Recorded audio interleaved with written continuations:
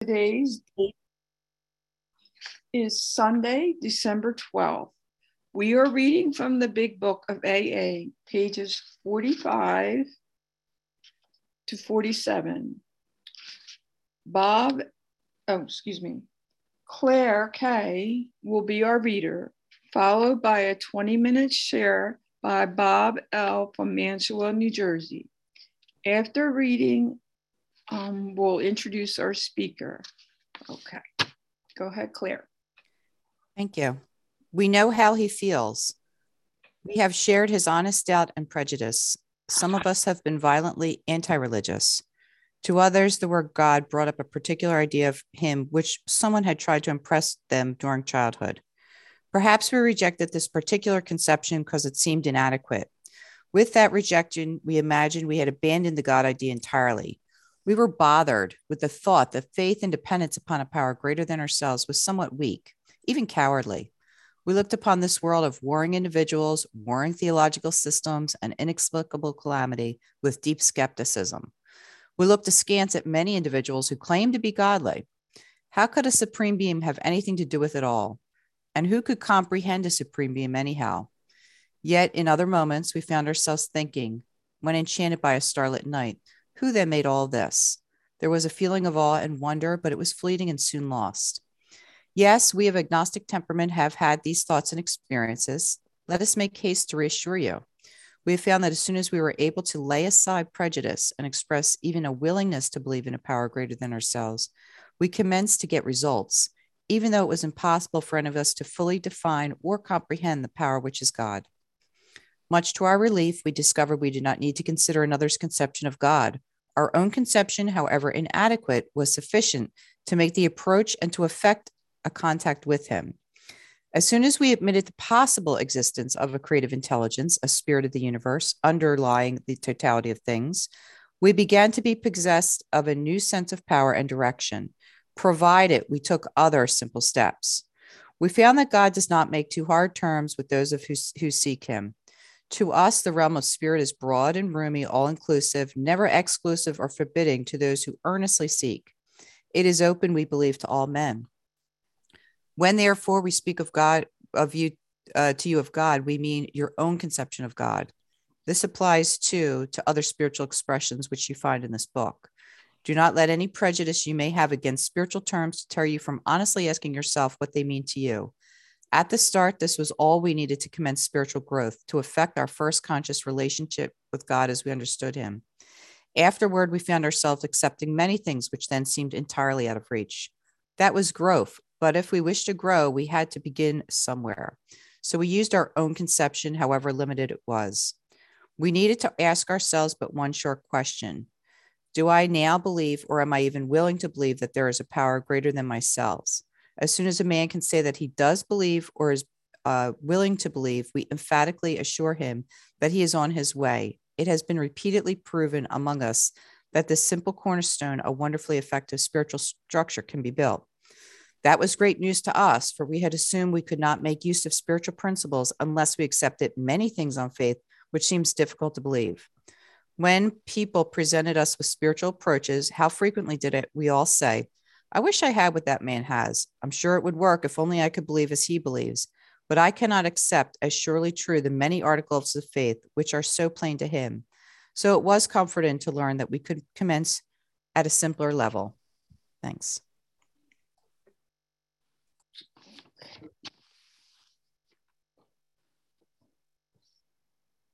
Okay. So now that our reading is complete, I'd like to introduce our speaker. And our speaker is a friend that I've known for decades now. And I'm so excited to hear his share today. My friend Bob L. from Mantua, New Jersey. And so happy to hear you today, Bob. So take it away. Thanks, Maria, for leading today, for your service. Thank you, Claire, for reading. Awesome job. Thank you so much. I am blessed to be with you this morning and very happy to be with you. So I, as Maria said, I'm Bob from Mantua, New Jersey, in southern New Jersey. I came in the program. First, I'm a compulsive eater. I came in the program November 3rd, 2003. Been abstinent since March 11, 2004, and by the grace of my higher power, given away and maintaining 120-pound weight loss. So blessed for this program. And I want to get right into our reading today. So much in these 3 pages. And I look forward to hearing your shares as well. So first of all, I'll just kind of recap what we just ended up reading right before this section was a couple of important statements, was that to be doomed an alcoholic death or to live on a spiritual basis are not always easy alternatives to face. So that immediately told me that this is a life or death situation. I can't play around with it. I really need to get help. I can't do this alone. It was one of the things that I learned when I came into program was my gosh, this is well above me. And as we'll get into the reading, I needed help, but I didn't believe this was a God problem. But someone told me in program about this lack of power. I didn't have the power myself. And then if I was in the middle of a storm and the lights went out, if I tried to turn on that light switch, it was not going to come on, right? I needed that source of power. I didn't have it alone. So where was I going to find that power? And that's what these pages talk to me about. It's like, where am I going to find this power? I can't do it alone. If I've really believed that, then I need to do something about it. So what is the actions that I'm willing to take today? So it talks about in that first paragraph is to really let go of those preconceived notions that I came in the program with, right? So it talks about to others, the word God brought in a particular idea of him with which someone had tried to impress upon them during childhood. So what was that? Did I come in the program with any preconceived notion about this higher power or God? And what was the block that I had? Well, for me, when I went back to my childhood, there was a situation that I had in my church where I couldn't remember a particular prayer when I was a child, and I got yelled at. So that stupid little thing that occurred was huge to me, right? And I took that so personally that I immediately had a block from not only this person, but also I stopped enriching my faith at that point. Began that wall. You talk about the wall that you had between you and your higher power. Well, that began that day, and I stopped. In my faith is what's called a penance or confession, and I stopped doing that for more than a decade. And that shut me off from that healing process that I needed. And that came back when I came to program. But at that point in time, I had a prejudice against my faith. I had a prejudice against what I believed that I needed from God. So that had to be set aside. And that was a weird thing coming in the program. Somebody said, you can just put that aside. It was like, really? I can just do that? Like, yeah, you can. You can start over. And I was like, wow, that's cool. I don't need to have all this heavy stuff from the past still be there. I can set it aside and deal with it later when I go through the steps, right? I don't need to deal with that right now. I'm only in step 2, So here it was like, wow, that was just hearing that was great, wasn't it? I was like, okay, I can set that aside and I can start fresh. I can create, as it talks about in the reading, my own conception of my higher power, which can be brand new. And I was like, wow. That was powerful for me because I was like, gosh, okay, I can start over. I don't need to have all that baggage from the past. So I believed in a punishing God when I came into program, and I didn't want that type of higher power. So what could I do? It was really just, what I work with my sponsees now was like, if they really have no idea or have no basis, I even had a basis of a higher power who I choose to call God, but it wasn't the right God for me, if it makes sense. I wanted a God who I had a personal relationship with, and I didn't have that. So when I talk to my sponsees now is like, write a one ad for your higher power. Why not? Write a one ad. What do I want? I'm seeking, and there was a lot of things that I was seeking that I wasn't receiving at that time. For me, I wanted to be cared for, but I was willing to do the work as well. But I had to have that feeling that I was always going to be taken care of. And to have that relationship that I could yell at my higher power and they would understand me, but I would still, kind of like a best friend where you would have that type of relationship where it could be, it could, not be the best relationship at the time, but always, you had each other's back. So that was the type of higher power that I was looking for, but I always had to be a higher power. I always had to believe that higher power was bigger than me and that could handle any problem and that could keep me abstinent each and every day as long as I was willing to do the work. And that's the kind of higher power that I was looking for. So that was kind of something that I needed to go through that process. And when I did, I was like, great. Okay. Now, I can start working through this. And it wasn't like I had solved the higher power problem. Like I didn't have it like perfect, and I didn't need that, as it talks about, you're commencing spiritual growth. You're just beginning, I came to believe in a power, that could restore me to sanity. That's all. I just came to believe. I'm just starting this process with my higher power. And it would this at this stage, I was really just to find that higher power, and to begin that relationship. And when I put it that way, it didn't feel as daunting. It didn't feel like I had to have it all solved right now as far as that relationship with a higher power.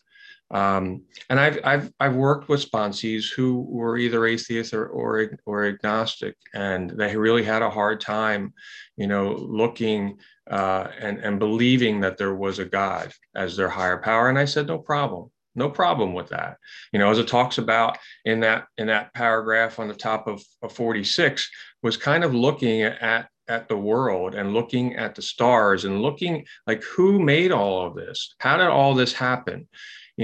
Whether you believe it was God or not, I don't care. That's not my role as your sponsor, right? Personally, I do believe that God was involved in that, but it doesn't matter to me if you do or not. What matters is that you believe that there is a higher power that you can use that will keep you abstinent. And I use the joke as like, it can be that chair over there. Well, I don't really think it can be a chair as your higher power, but it might be, the spirit that you feel in the room. It could be something along those lines. Whatever it is your go-to, that you can believe that power is going to help you complete the rest of the steps, and that you're willing. See, we're not there yet, but the next step, obviously we read it. Are you willing to turn your will and your life over to that higher power? So really spend some time, trying to figure out that higher power, and to really believe, whether it's God or not, really believe that you want to turn your will and your life over to that higher power today. So that was important, for me to really treat this seriously, but not put too much pressure on myself, because man, I put so much pressure on myself in my life and everything. So why not, the last two words that we read from the reading today, simpler level. We want to commence at a simpler level, because it's so heavy, does it, in all of our life. So why can't we take, the step two, and when we're searching for that higher power, and to kind of ease into it, but once we're in it, to devote to the time necessary to develop that relationship. So what I really like on page 46 is four things that help me with step two.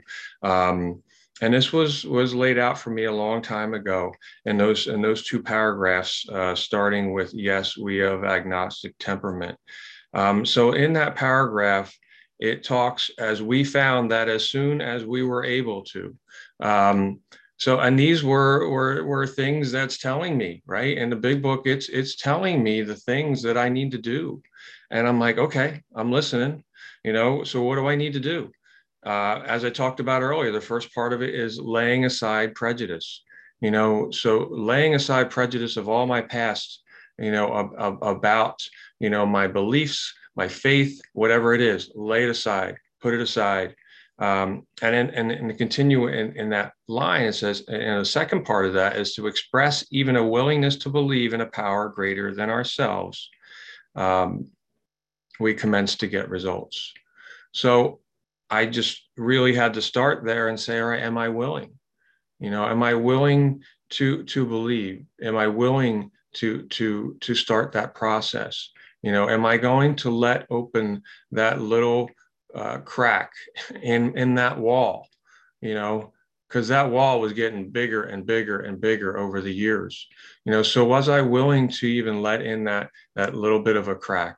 And that willingness was absolutely critical.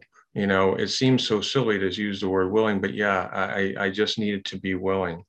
So the next part of that is down in the next paragraph, is that as soon as we admitted the possible existence of whatever now you want to call it, creative intelligence, spirit of the universe, as soon as I was willing, I admitted the possible existence. It's like, poof, okay, there's now, I'm saying that it's possible, right?